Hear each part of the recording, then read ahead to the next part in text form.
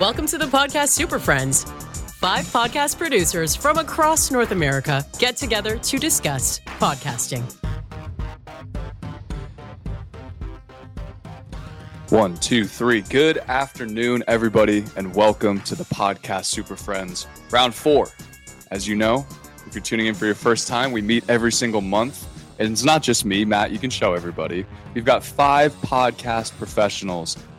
We meet every single month as a mastermind group to discuss our businesses, issues that we're having in podcasting, and generally just to share knowledge. And then we came together and decided we need to take at least some of our conversations public. So that's what we've been doing for the past 3 or 4 months. We really enjoy it, and people get a lot of benefit out of it. So thank you so much for tuning in. I will kick us off with introductions. Matt Cundill joining us from Winnipeg, Canada. Matt, do you want to introduce yourself? The owner of the Sound Off Media Company. We have a lot of podcasts that we work with, primarily with dynamic ad insertion and dynamic audio strategies for their podcasts. Jag in Detroit. John Gay, Jag in Detroit podcast. I believe nobody knows your story better than you, and I help you tell it. I specialize in creating branded podcasts and co-hosting shows with you to help highlight your brand. Ms. Catherine O'Brien. Oh, hi, everybody. My name is Catherine O'Brien. I have branch out programs in Baton Rouge, Louisiana, and I like crackles. And the king of Boston himself, David Yaz. Yeah, thank you, Johnny Podcast. David Yaz up here, Boston Podcast Network.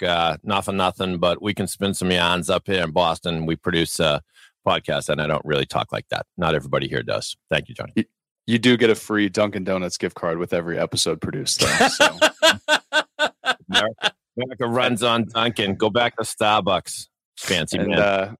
Rounding out the group, I'm Johnny Podcast, based in Fort Worth, Texas. I'm also a podcast producer specializing in the audio and video space. So if you have a podcast and you need someone to put it together, you can reach out to any one of us and we would be more than happy to help you. But we're going to kick it off. Fun fact, by the way, Johnny Podcast is actually his birth name. He was named before podcasts even started. Back in old 96. It was a good year. But we are going to kick it off with kind of a hot topic. So we are all very familiar, especially with the last 2 years over COVID, with the remote podcast experience. Podcasting started very much face-to-face, and it is still a large facet of the industry today. However, with the access of technology with platforms like Squadcast, Zoom, but we don't use Zoom, Zencaster, and my personal favorite, Riverside.fm, and we're currently using StreamYard, you can access the smartest people in your niche to talk to for your podcast. Has made it so much easier than calling people over the phone. And it's just a beautiful piece of technology. However, the technology is not always perfect. And we're going to zero in on one platform in particular, our good old friends, Squadcast. And I know Jag and Matt have somewhat of a bone to pick, not too much of a bone to pick, but when, turn myself down a little bit, but I'll leave it over to Matt and Jag to discuss Squadcast. Guys, apparently there was a recent update to Squadcast, and now we're seeing a little bit of issues with the platform. What are we seeing? Matt, you want to start or do you want me to start? Yeah, I'll start. I mean, this is a very, very big change for Squadcast. This is version number 5 that they come out with. And both Jag and I, we're big proponents of it because it's durable. We find it works, easy to use. And I think as producers, we're really in control of the situation. We can see easily what our clients are using for equipment because when you're getting a few, the clients and their guests together to do a recording, you can see, who's using what, and they think their microphone's working. It's not necessarily working. It's the desktop that it's connected to and not the actual microphone. So not everybody knows things all the time, but that's a feature that's disappeared. And, some of the other upgrades that they've made, I'm not sure if they're necessarily upgrades because a couple of times I've gone to record and the recording has been missing. So, anytime you launch anything new, I do feel for them and it's not easy. But, in terms of what Jag and I do, it really puts us on uneasy ground. We don't know what's going to happen. And, you get that trepidation of, is this working? Yeah, I think when Matt and I were talking offline about this, we were complaining originally. He said, we made the comparison to when Facebook would change their news feed, and it's the "Who Moved My Cheese," and it's this is so different, and this is terrible, and I hate it, and I can't stand it. And we kind of had to look introspectively at ourselves and say, selves, is that what this is? Or are these really issues with the actual performance. And yes, there have been issues with the performance. To Matt's point, it's harder to tell what microphone and speakers your hosts and guests have selected. The interface is not as easy to use. I've had several guests complain about it. And again, I am a big fan of Squadcast. It's still my go-to platform. I think that there's not a lag time in waiting for the audio to upload like there are with other platforms usually. And I still like it, but I'm really fighting with it, and I want to dig in a little bit deeper, and I'm hoping to find out what the advantages to the latest update are, because I haven't found them yet. And Jack, you're what the kids would call a day one with Squadcast. You've been with them since the very beginning. You're in touch with their engineers a lot. And I know that you reached out to them and, made your concerns known, obviously. So if you as a podcast host or a producer are experiencing issues with a platform, always use that little chat box in the website. Jack, can you give any insight on what they may have said to you, or have they gotten back to you at all, if they're working on the issues? They've been super helpful, super responsive. So nothing but good things to say about the team over there. I did particularly call out the fact that you couldn't see how the input and output that the guests were using. It turns out you can, and that was addressed in a Facebook thread. They have a Facebook group support thread, also the support within the app. So many different ways to get in touch with them, and they're super responsive. So I will give them that. I think they're just some kinks and bugs to work out. For example, one thing that Matt and I found out the hard way is if you're in, say, Google Chrome and you're recording and you open a second tab to look at your podcast notes or whatever else you're looking at while you're recording a podcast, the recording won't always take. If the Squadcast tab is not the active tab, sometimes that has caused an issue, and Matt and I have both run into that. So now I know if I need to look something up on the internet, either use my phone or open a separate window. But it's little things like that we wish they'd worked out before they rolled out the upgrade. And I'll just throw this question out to the group so we can get Catherine and David involved too. So one thing that we preach a lot, I guess I don't know how much we actually preach this, but the concept of double ending or double recording, because like Matt said, the issue that you run into, sometimes the podcast just doesn't record. And so a really easy backup that you can build into your process as a podcast host or a producer is actually having a second separate recording beyond the recording platform that you're using, whether it be Zoom, Zencaster, or whatever. So I'll throw that out to the group. Do you guys have any recommendations on double? Can I just one thing on that, Johnny, before we throw it to Catherine and David, is Squadcast is good. To their credit, they have a cloud recorded backup that's recorded online, and I've used that. But I also, to your point, record on my Rodecaster box here in my studio. So when you add in the primary recording, the cloud recording, and the Squadcast, I have 3 copies of everything. You don't want to get burned if you have a hard to get guest. Beautiful. So Jack goes above and beyond and goes with 3 recordings. I know that I personally also do 3 recordings as well, but that's not totally necessary. 2 is the absolute, 2, you're perfectly fine. So I'll throw that out to the group. What is everyone's thoughts on double ending? Do you guys have an easy way to go about doing it? I don't know if it's easy, but I'll start off by sticking up for the much maligned Zoom platform among this group. So Zoom won't give you the quality recording that Squadcast will, but there are pluses. It's reliable. I use the Zoom recording, the recording setting on Zoom as a backup. It is helpful because if you set your Zoom settings appropriately, you can record in different tracks for adjusting levels later and things like that. And also it speaks to Calendly. If you are a Calendly person and you want to book a podcast guest, it's just so easy that it automatically sets it up. The world does speak Zoom. So I would suggest there's no crime in using Zoom, and there are often things you can do to clean up that recording later if you want to use it. I typically record with the Zoom app, record on my Rodecaster, and then I record directly into Descript, which is an app I think we've talked about here on the pod. It's a transcription app. And if you get a clean recording and your Zoom person isn't in some crappy zone where they keep cutting out, then you can do just fine that way. Those are my 2 cents. And I would say, just to chime in on the Zoom, because of the pandemic, a lot of people are now familiar with Zoom in a way that they weren't before. And the advanced settings for audio do help a lot. So it's not completely a disaster, I would say, for using Zoom. I do want to go back to the user experience of some of these recording platforms. I love Zencastr. Johnny, thank you so much for turning me on to Zencastr. But one of the problems that I've run into is that you can't use it everywhere. So like I've had the recording is supposed to start at 5 p.m. and they're only then discovering the guest of the show is discovering that Zencastr is not supported on iPad. So then it just seems like a little bit of just trying to pull everybody to go. That we're just trying to get some sort of backup, and that's always a little bit of it. Just doesn't feel as professional as this seamless podcasting experience that we want to offer. But I don't know, have I complained on these live streams before, or or have you heard my complaints? No, I think it was just to us. So I would agree. So it seems like Zencastr and Squadcast have that, or Zencastr specifically has that issue where it's not, you can't do it on every single platform, which is weird. I've had the same issue, which is why I actually migrated over to Riverside.fm.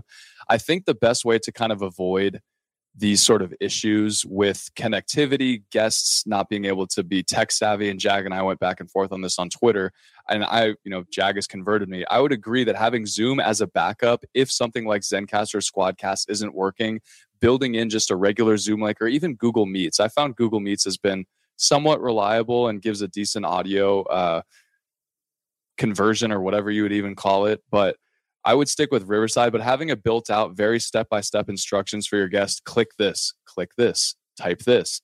And again, with the Zoom, we all like to rag on Zoom. Zoom, you can get by on Zoom if you have a USB microphone to plug in. We're all using microphones here. If you were to plug this into Zoom, it's salvageable audio. And like David said, if you're using the Descript app, the studio sound, you can really salvage your audio. Or again, reach out to one of us, DM us on Twitter, Instagram, Facebook, wherever you can find us most. Catherine, you have something. I do. So this is my complaint that I don't know. Forgive me if it's a repeat here, is that what I'm concerned about is that there seems to be, as our podcast service providers want to upgrade things, they keep coming out with these new versions. Sometimes it seems like the improvements that they're making are simply cosmetic.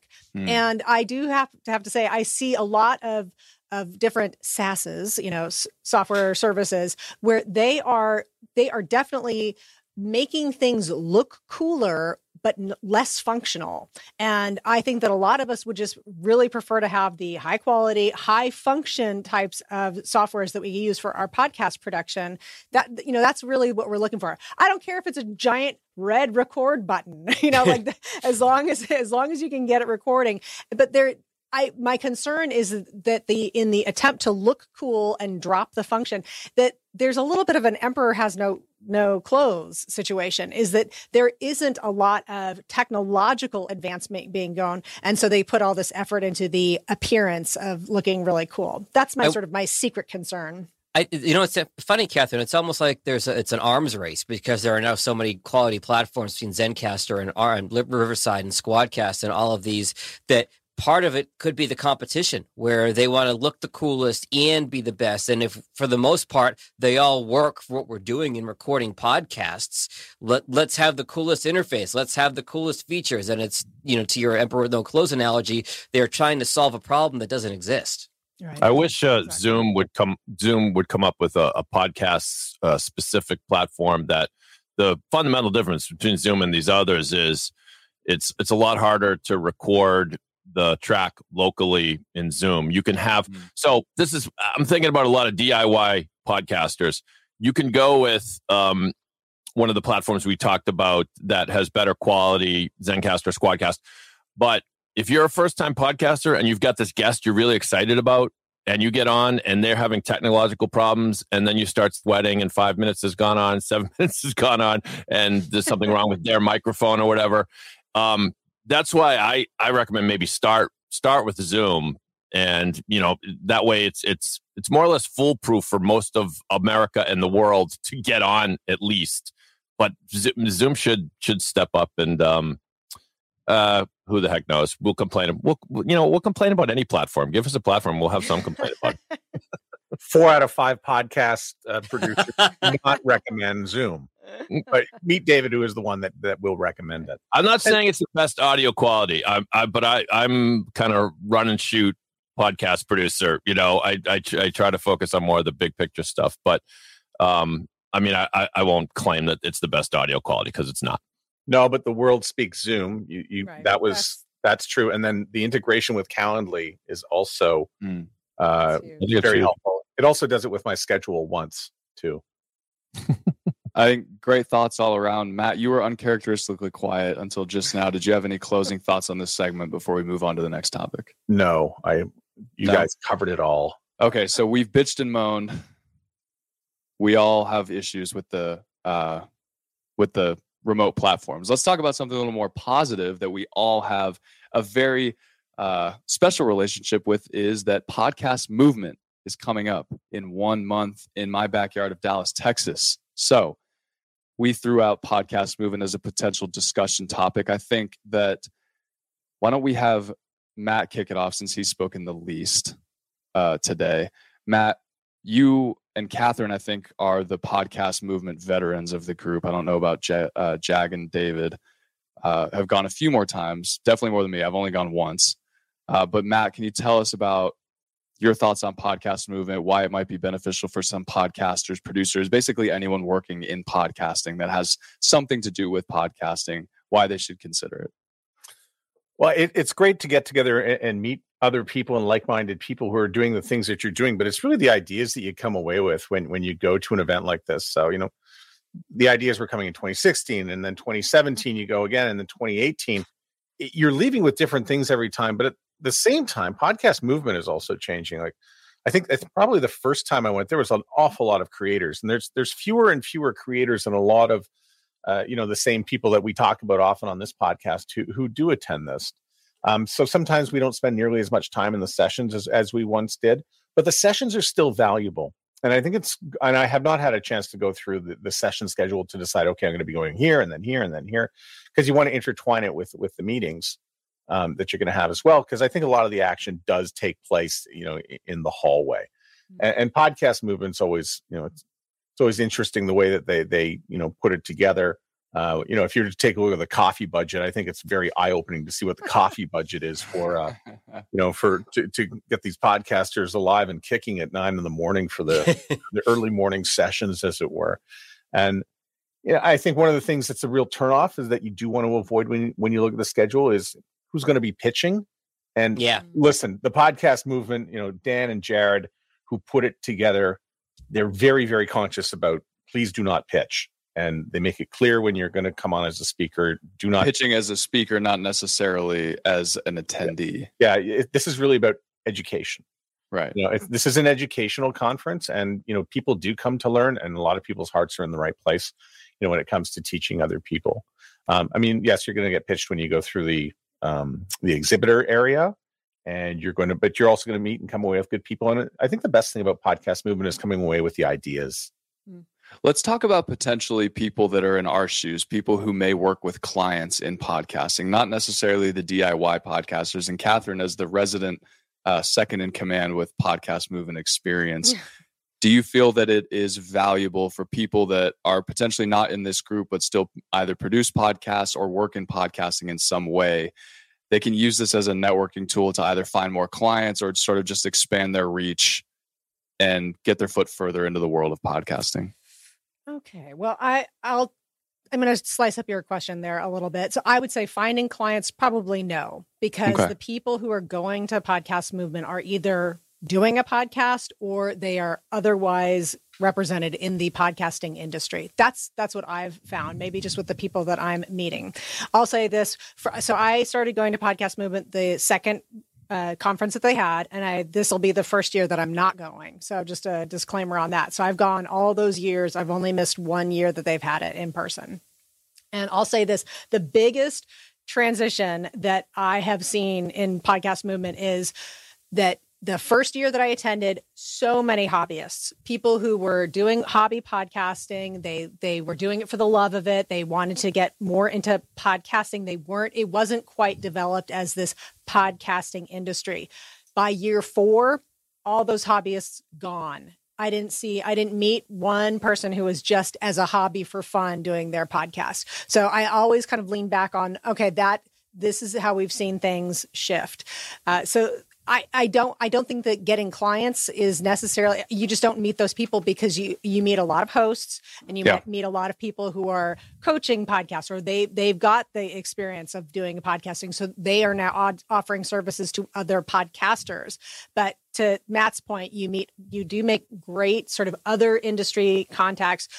We all met at Podcast Movement, and you do get a little bit of a bead on what is happening in the industry. You get a lot of valuable information. There are plenty of times I get information from the Podcast Movement that sort of serves me for that next year when I'm talking to my own clients, when I'm helping clients set up shows, when I'm sort of planning ahead. I fall back on a lot of the information that I got at Podcast Movement. I think what's great about Podcast Movement is now they have tracks, and this is probably different from when Johnny, Catherine, when you guys started going. But I just pulled it up here in another Chrome tab. And we're still recording. Yeah, somehow. Didn't take the whole show. There are 9 tracks given what your role in podcasting is. There's a creation track, an industry track, a marketing track, monetization, technical, a society, culture, and advocacy track, audio fiction track, branded content marketing track, and a podcast growth track. So you can kind of focus your attention on one of these areas if you like, and then you can also sort of bounce around between them. So that's been really good about it. And I'll tell you, my brain needs a break at the end of Podcast Movement because there's an old episode of Married with Children where Kelly Bundy goes on a game show and she says, "Daddy, I'm full," because they've been filling her head with too much information. And this is the same idea. I will have a spiral notebook and I will fill it. And then I usually need a day or two to decompress afterwards because there's so much information that you can glean depending on how involved you want to get. All great thoughts on Podcast Movement. David, I'm going to kick it to you. Can you talk about, as we round out this topic, can you talk about the social networking aspect of us all meeting each other, joining this mastermind group, the benefit that we've gotten from it in terms of helping each other with business issues, client issues, marketing our businesses, growing our businesses? How helpful has that been from your perspective? It's been okay. No, I think I object, Judge Ito. He's leading the witness. But no, yes, it's been fantastic. And that is, if you are someone that does what we do, or maybe you're a podcast editor or somehow involved in working with clients that have podcasts, it's great to be there because otherwise we would be on this metaphorical island. And we got to talking about some of the challenges that we have that we share. And that's just fantastic. I mean, in general, I think Podcast Movement it's a little bit of everything. It's not, podcasting is still, I still feel like much of the industry still is making, pardon the French, making shit up. That's what I say all the time about podcasting, even though it's however old it is, 15 years old or whatever it is. But so you can't go expecting to learn, like, here's what you first do here's how you monetize, here's how you market. You're never going to get that sort of black and white education. So, and sometimes you'll walk into a session thinking it's one thing and it'll be kind of off or be like, this doesn't apply to me. But then the next session, all of a sudden you'll be like, this stuff is great. And you're writing down. So I, like Matt, try to like come away with, half a dozen good ideas that are really going to inspire you and hopefully meet people, because it is a relatively easy place to meet people because, you got your opening line. Hey, tell me about your podcast, and everybody will. And so, and then you meet people in different markets, different things going on. That to me is what's great about it. Beautiful. So if you're interested in Podcast Movement, just Google Podcast Movement Dallas 2022. You can learn more information there. They have ticket prices, all that good stuff. We will all be there, save for Catherine. She will be there with us in spirit. Maybe I'll carry her around one day on FaceTime and just have her with the guys when we're all hanging out.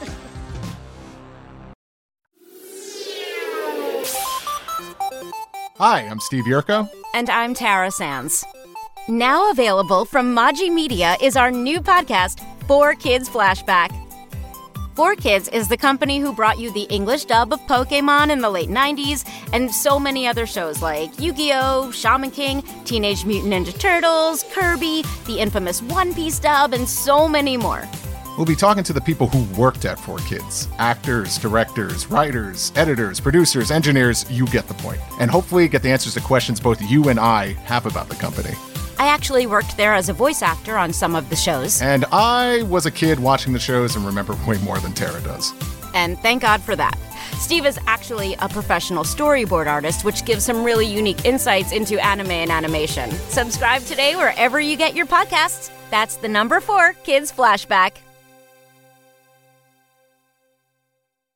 Have you ever thought, I'd love to have a podcast just like this one? Well, I can help. My name is Matt Kundle, and everyone at my company, the Sound Off Podcast Network, had a hand in making this show. Whether it was about the sound, the discoverability, or that you're just enjoying the show, we are all about the detail. If you think you have a podcast in you, reach out to me via email, matt@soundoff.network, or check out the website and become one of the great podcasts we work with at soundoff.network.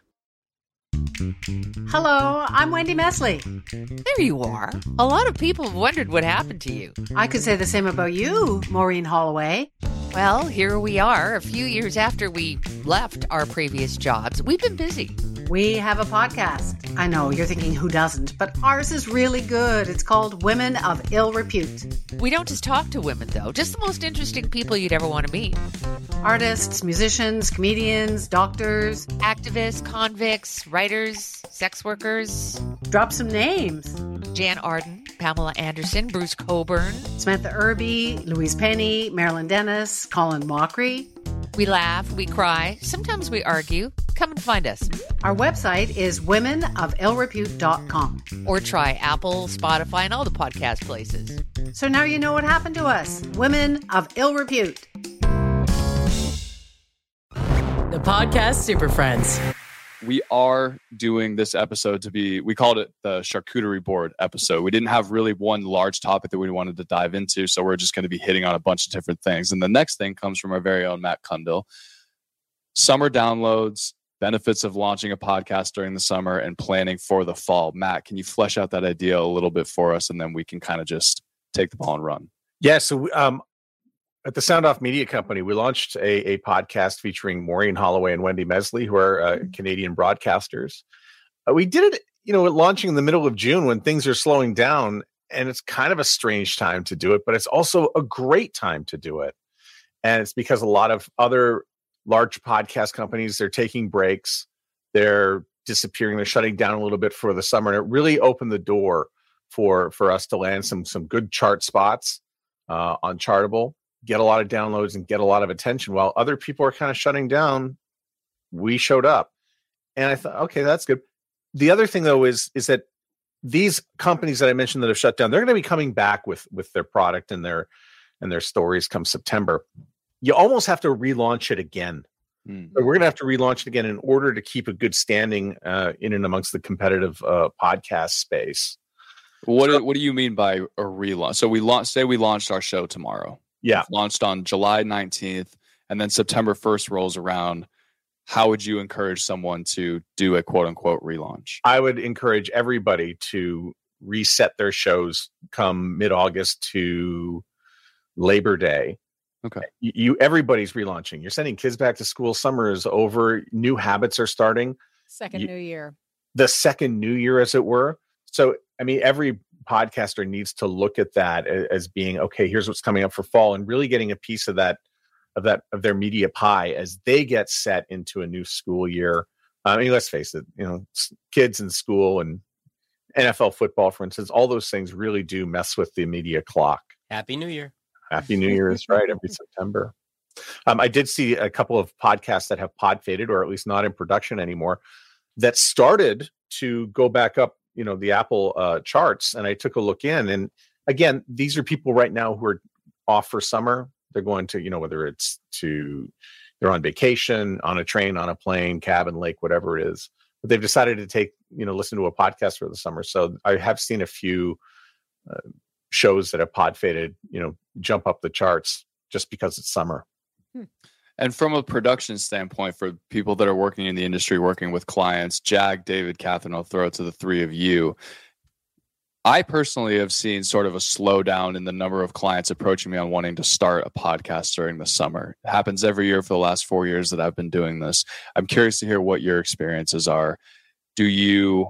Are you actively out there looking for clients during the summer because we know that less people are out there podcasting, so we want to find the most motivated person? How are you going about thinking about that?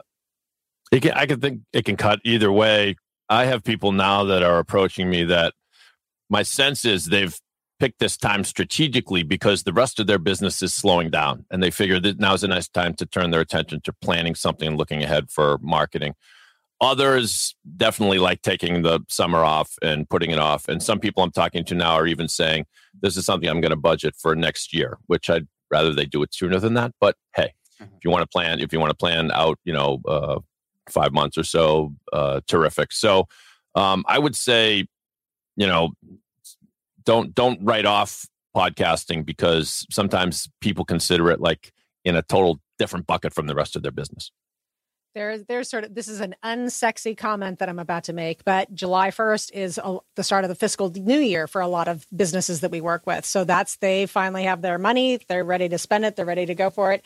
And so July might be the time when people start to do those podcasts that they were putting off. So it's not the most exciting way to look at it, but it definitely comes into play. And, I definitely experienced the summer slump with a lot of my clients, and I don't want to set them up for disappointment. So we spend a lot of the summer with some of the people I work with to bank episodes that we're going to be releasing in September, October, and just give us a little bit more of runway that we can work with time-wise to get the product together and the shows that we really want to do and get them out there.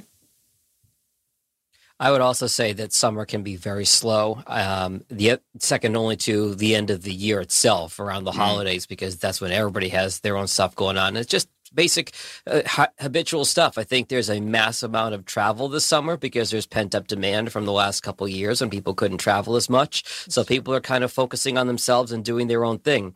What I will say is, if you are in the podcast services industry, definitely get on your horse August, September into the fall. Be thinking about approaching folks about launching a podcast in January at the start of the year, because that's a really good reset after the holidays too. Fall is a good time to start planning out for new shows in January. And if you're a podcaster, the same thing, if you want to do some long-term planning. And from a listener perspective, just anecdotal data on my end, I keep refreshing my Spotify app, and just in the last couple of weeks, I'm noticing there's just not enough new content that I'm like, my favorite shows just aren't putting out episodes. And so I think Matt is absolutely correct. If you are wanting to sort of get in ahead of the pack, people are taking a break right now. So consider starting your podcast during the summer. You're going to have a leg up on everybody else when everyone else starts to gear up during the fall. And when they're just starting to record their first episodes and getting their hosts' feet wet and learning how to talk behind the microphone, you've already got 2 months of experience ahead of them. You're doing your relaunch. You're launching at the same time as them again, except you've already got more content in the bank. And we know that people love to binge content. And that moves us to our next topic. David threw this into the mix for the group. He asked, under what circumstances might it be wise to release several episodes at the same time? Think of a mini series where you're releasing for people to binge content. I can talk from personal experience. I work with one client who does a podcast for their business where he records episodes throughout the month. We put them all together, and at the end of the month, he releases them all at once. So anyone... Why does he do that? Just what's the thinking behind that, Johnny? I think it is less stress on him because podcasting in and of itself is like taking on a second job. You have to schedule guests. You have to get people on the calendar. You have to record the episodes. You have to work with me, the producer, to get things ready to go. We do transcripts. We do YouTube videos.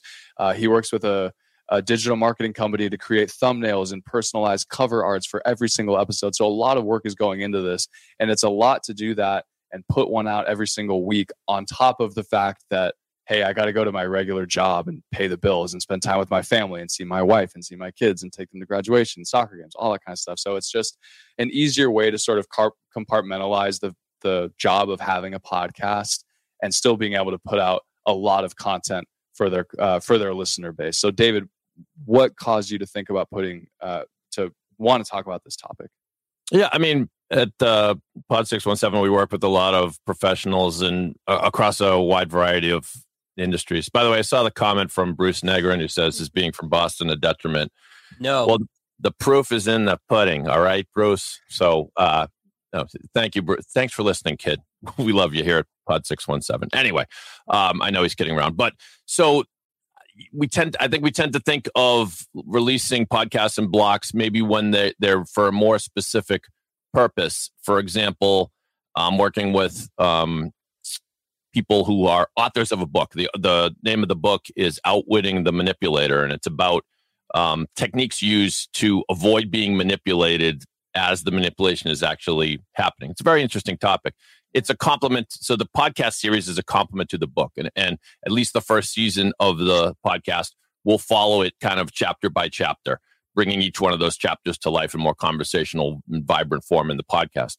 So they haven't decided what to do yet, but I could see them releasing, all call it 10 episodes. And because this is just a complement to our book, but I can also see, I hate to be wishy-washy and flip-flop because we haven't decided yet, but there's still, some value to releasing that serially for all the reasons that we like listening to podcasts serially. What's your appetite for the next one?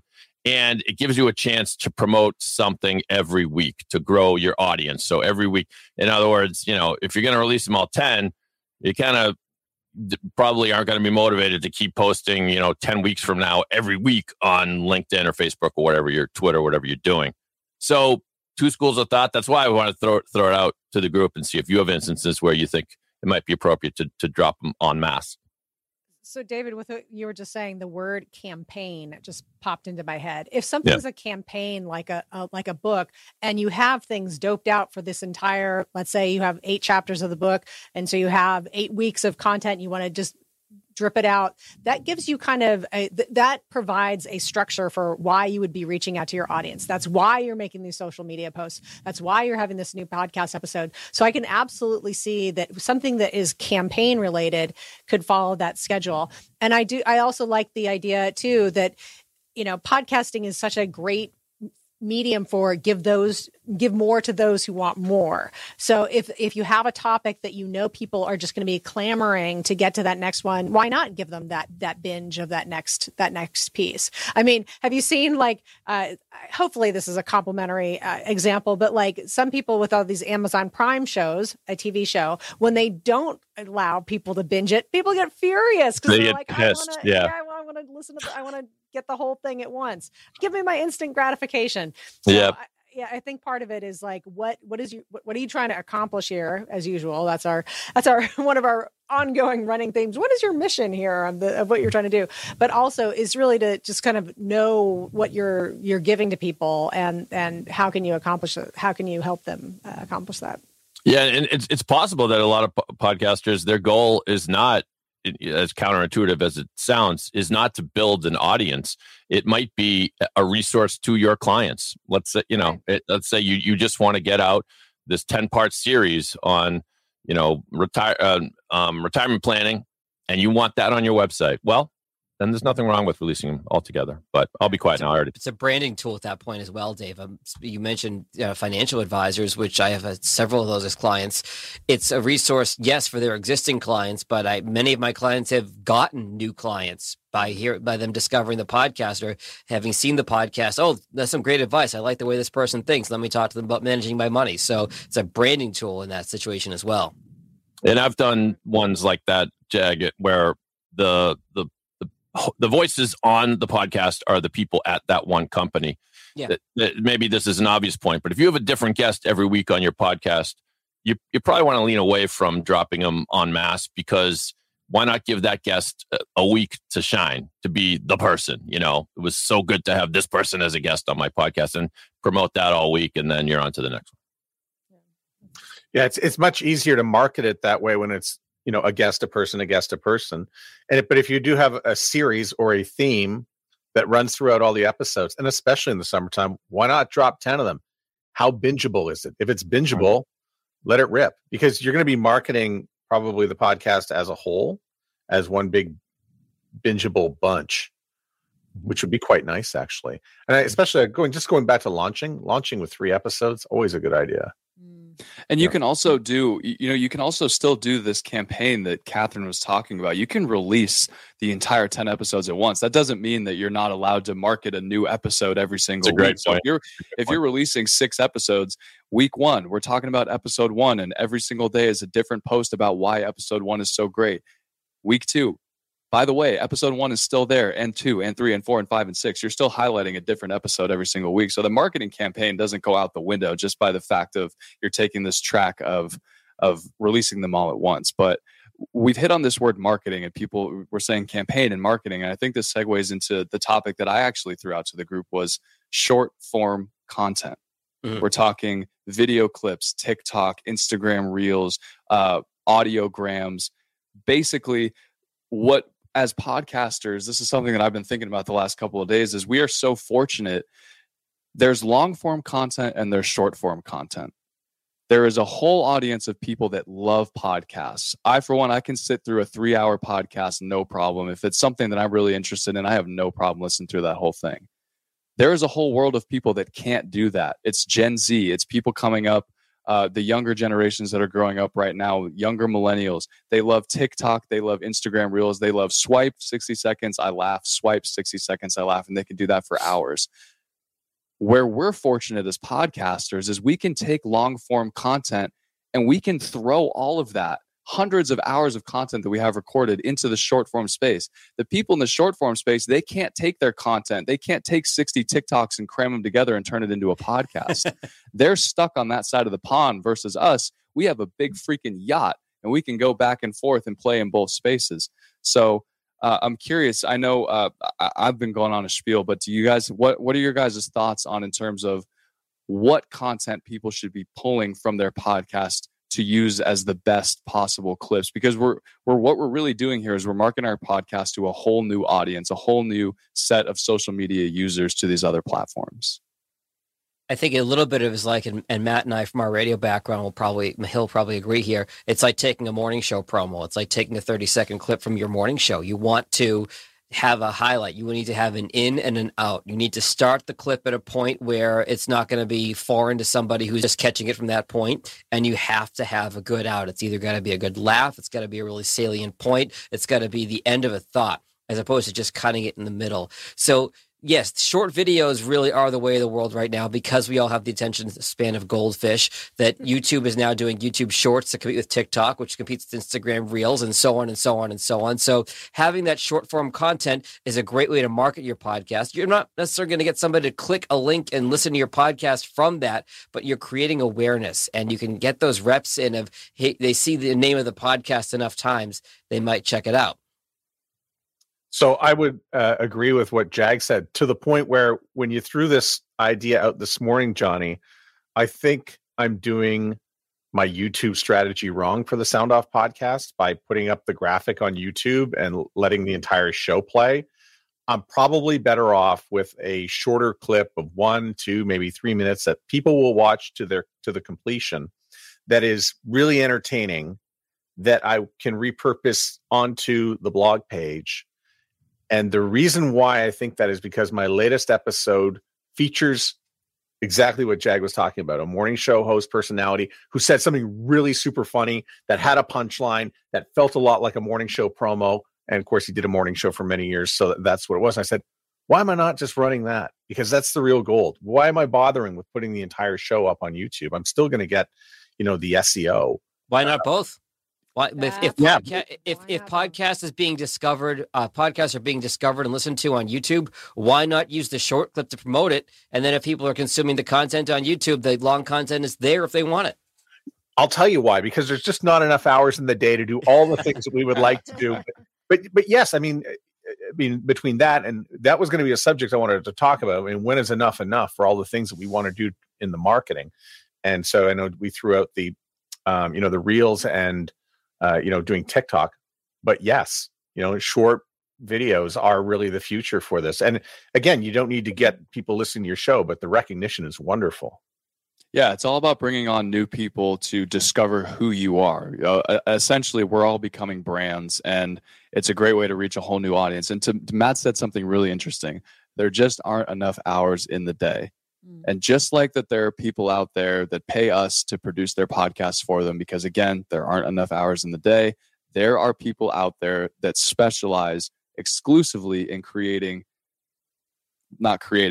out the butcher knife and just chopping your podcast up and creating really bright, flashy, colorful, short form pieces of content from your podcast. You've got everything already. You don't have to do anything more. You just have to find these people. And if you check out my newsletter that I put out this morning, there's a great company, a group of kids that I just met last week called Authentic Marketing. And it's authentic, but instead of IC at the end, it's IQ. You can find them on Twitter.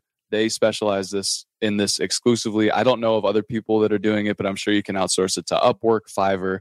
You can hack your way around it. But I think it's something that too many people are leaving on the table and they shouldn't be. Can I have a very pertinent tweet that I liked this today that was about this very subject from Amy Woods, who does Content 10X. She wrote a book about how to repurpose one piece of content 10 different ways. And she's been very, very helpful in the podcasting world. And she said this: remember this, short form content and long form content serve different purposes. Short form attracts people, new audiences, but also those who kind of already know you. Long form adds value, goes deeper, and satisfies established fans. And I thought, wow, that really could not be said better, in my opinion. I agree. Johnny, can I ask a related question kind of Absolutely. to the panel? Okay. It'll be in the form of a hypothetical. It does sort of build upon something you just said. I do a music podcast called Past Tens, and we're quite proud of it. A lot of work goes into it, and we have a loyal audience that is always giving us great feedback. It's a music nostalgia podcast. Anyway, end of plug. But the question is this, and I think there's a lot of podcasters out there, and a lot of our clients are facing this question. You get up to, call it, 300 downloads per episode, or somewhere between 200 and 1,000 maybe, and you're very proud of yourself, but that's not going to satisfy you, or maybe it does. I mean, there's nothing wrong with that. But let's say you do want to get up into 10,000 downloads per episode, and let's say further, you had this magical intern that showed up one day and said, "I'm going to work for free. I'm going to work for 20 hours a week for you." Okay. So, not quite full time, but 20 hours a week. That's a lot of time. Would you use that intern to, I'll give you a few options here and then you can go other, to one, create things like video content, audiograms, video clips, and other things that look very appealing on social media, and just blast those out, according to some pre-planned schedule? Would you put that intern to work trying to get terrific guests, like headlining guests, or like, music stars that you can get on the show? Or would you use that intern to book you, being the hosts of the show, on other popular music podcasts to sort of capitalize on their audience? Those are the three I thought of. Maybe there are others. I'm curious to hear what you guys would do. I think it depends on the individual. If the person was a music head, like they just know everything about every aspect of music and they love it, it's their passion, then I would put them in the guest space because they're going to know who to get on your show. If they're just someone that's really interested in working with you, and they're a younger person, I would have them go to work on creating extra content to help market my podcast. So are you saying, all things being equal, all the things I mentioned in a vacuum?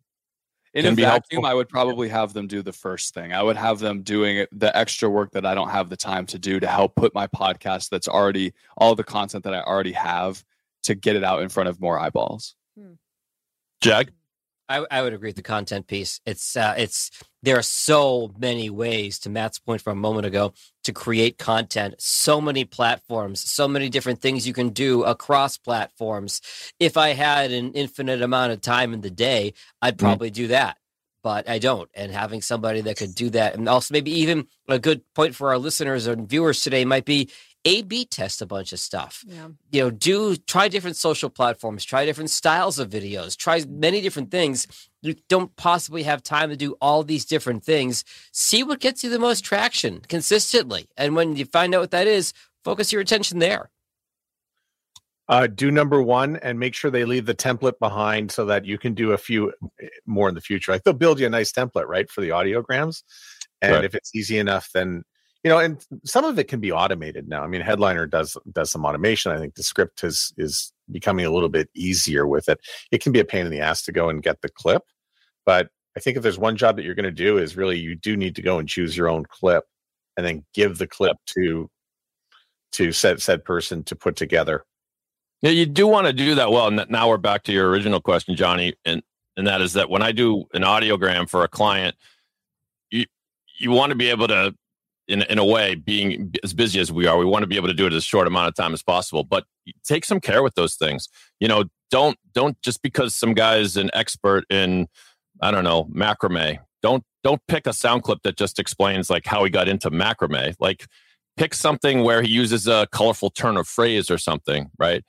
I do like the captioned audiograms because that'll catch your eye, I think, quicker than a non-captioned audiogram. Stop the scroll. All about stopping the scroll. Stop the scroll, right? And make sure that there's a slide at the end that tells you where to find the podcast, because a lot of people don't, and it's like, well, you got to have the link somewhere. So, I thought Catherine, you didn't weigh in on that. Yeah, Catherine, weigh in on there. Yeah. So you guys have missed the boat here. 20 hours a week in all the hip bars, coffee shops in the Boston area, just talking up your show. This has to be an attractive person, and you have to like really plant it, and they have to say, "Oh, this new podcast I was listening to, everybody," and then pretend that they're just talking to the person across. Everybody's going to start listening, and it's going to be a word of mouth campaign in the streets, guerrilla marketing.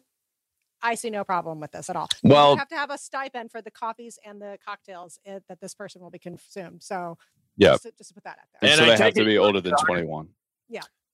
I take it you're 100% serious, Catherine, because that's a lesson that we shouldn't forget is that, that you have to make your podcast shareable. We learned that at last year's podcast move. There's a big message. It's like the reason why your audience stopped growing is because your podcast you aren't showing people how to share it in a simple way. Because that's the way you're going to learn about most podcasts from somebody else. And I remember there was someone in Seattle at Podcast Movement who said that the biggest boost to their audience was when they went to some open flea market or some big, open festival and set up a booth about their podcast. And they were the only podcast there. Everyone else is, selling mugs or whatever they're doing. And all they said was, "Hey, subscribe to our podcast." And that's so like grassroots. And yet it worked for them. And I think it's a good reminder. One of the points for like local podcasts that often gets missed is like paper flyers in the coffee shops in your area. I mean, there are opportunities. I was kidding, but there are opportunities for a certain type of podcast to do that kind of old school flyers. Everybody now, big QR code caused the pandemic so that they could have a resurgence. We all know that. So now, you can even have QR codes that take people right to your podcast. So there are some creative things that you can do. And, back to the booth. I'm sorry, just one more thing about the booth. Like, I don't know if you guys how familiar you are with like how big libertarian podcasts are. Well, Freedom Fest is happening. There are several podcasts that are actual sponsors of Freedom Fest. They have exhibitor booths because that is a niche where the podcasting is really taking off. They have that audience. They are doing that booth in there and really connecting with new audience members. Fish where the fish are. Catherine, you guys just hit the nail on the head, and I'm going to spell it out in kindergarten level language. If you're going to be doing the guerrilla marketing in-person stuff, who is your ideal listener? Who is the one? Where do they hang out? What do they like to do? Go to those places. Don't just cast a super wide net. Be very deliberate with your time. Like Matt said, we don't have all the time in the world to be doing all this kind of marketing extra work. So if you do have extra time to actually get your boots on the ground and go market your podcast, go to where the people are most likely going to be fans of the type of content you're putting out. Think about the bars, the nightlife, the events, like Catherine said, that are happening in the area. I think those are fantastic. To round out this topic, you mentioned Headliner. Where else can you actually go to actually put these types of shorter form contents together? I used Veed.io. That's VEED.io. Matt mentioned Headliner. Are there any other places people can go? I use the script is starting them. Talk over each other again so we don't get it. I haven't. Jag said the script is starting it. I haven't tried that yet, Jag. I will. Script, yeah. Yeah. I use getaudiogram.com, getaudiogram.com. It's a little clunky, but it gets the job done. Okay. Anything else? I know, Jag, I know you're big on Headliner, and Matt said that one already. Catherine, is there anything else, or Jag? I might have one. And I actually think I could share the screen. There's something here called Wave. Oh, yeah. Wave is a good one. I've used that too. It is good. WAVVE. I found it very expensive because I got very upset because Headliner started to charge. Well, they wanted to charge me double. And I asked them what constituted a 100% price increase. And they said, well, we're working very hard. Yeah. And so I said, that's it. I'm going to the competition. And I went and checked these guys out, and they were twice the price of Headliner. And I've used it. It's very easy to use for non-captioned. I haven't experimented with the captioned one, which is, it can take some time. You got to retranscribe your clip and make sure that all the words are correct. Top secret freebie option is on Canva. Now you can do 1 minute clips with video and audio, and you can make a video out of an audio, and that's a free way to do it. Oh yeah, on Canva, that's huge. Also, Beautiful. if you have the Adobe suite in Adobe Premiere, their video editor, they have you can transcribe a video, or you can just drop audio into it, transcribe that. I have found Adobe's transcription to be very accurate, as well as Headliner's. And finally, be brave and just do a 1 minute video. Isn't that the whole thing? Is to just do a video of yourself. You just got to start doing it. It's same as podcasting. You just got to start. So we've thrown out a ton of options for you guys, all you listeners and viewers. There is no excuse. Same with the remote podcasting options. There are just as many options out there for creating this short form content. That's about everything that we're going to talk about on today's Charcuterie Board episode. So we will give one final word to everybody. Matt, where can people find you online? And do you have one piece of parting advice? Yeah, I would like everybody to go and check out Dan Meisner's latest blog or tweet. He left about 14 points about how to, that really gives perspective about podcasting. I mean, even when it comes to marketing, I was going to mention as we were talking about marketing, just that all this content that we're talking about creating is really about sampling. And so Dan really breaks it down. He's got a way of really sort of sharing his knowledge in very short form. He did it in a Twitter thread, and he's also done it on the blog. He's now departed from Pacific Content, and wherever he winds up, they're going to be very, very fortunate to have one of the smartest minds in podcasting. So congratulations and good luck to Dan. You can find me at... sorry. Go ahead. No, I'm sorry. Thank you so much for sharing that article. It was incredible, and it's a must read if you're making a podcast. Back to you, Matt. Soundoff.network is where you can find me. Catherine O'Brien. I'm a chronic interrupter. Sorry about that, everybody. My name is Catherine O'Brien, Branch Out Programs in Baton Rouge, Louisiana, and you can find me on Twitter and Instagram at Hello Catherine O. Thanks so David much Yaz. for having you. It's David Yaz. It's Dave in Boston, and it's pod617.com. If you want your own podcast, we'll produce it for you. And just for the heck of it, because I'm shameless, I'll plug that music podcast. Go to Top 10 Time Machine. Go to timemachinepod.com. Timemachinepod.com. If you're a music fan, you'll dig that show. Thank you. JAG. Bring us home. Jag in Detroit podcast. My one piece of advice would be before you do any show, prep it, and then prep it some more. Know what you're going to do, where you're going to go, and how you're going to get there. And if you need help with that, or the production element, or the co-hosting element of your podcast, you can find me on my website, jagindetroit.com. That's JAG. Or on social, everything is Jag in Detroit. And I'm Johnny Podcasts. You can follow me on Twitter under the same name. We have been the Podcast Super Friends. Thank you so much for tuning in. Share the show, subscribe, follow, all the good stuff. We'll see you next time. Thanks for listening to the Podcast Super Friends. For a transcript of the show or to connect with the Super Friends, go to the show notes of this episode or go to soundoff.network. Produced and distributed by the Sound Off Media Company.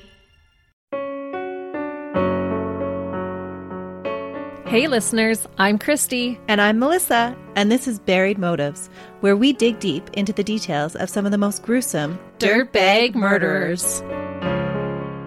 She said she enjoyed hurting things that can't fight back. And that is a disturbing view into the mind of a murderer and such a dirtbag. Yeah, that's not even strong enough words. This is totally a recipe for disaster. And not to justify whatever is going to happen, but you can totally understand and see how this would be in the works. If you were only to look at what she did later on and not know any of that history, she would appear like off the wall crazy. Oh, 100%. Because we're not even close to getting to the end yet. But you can just see this pattern and all this kind of stuff developing in her, which is what we're here for. We're digging deep. Join us each Thursday as we unearth the dirtbags that live among us and the motives buried there. Hope you join us as we exhume the truth.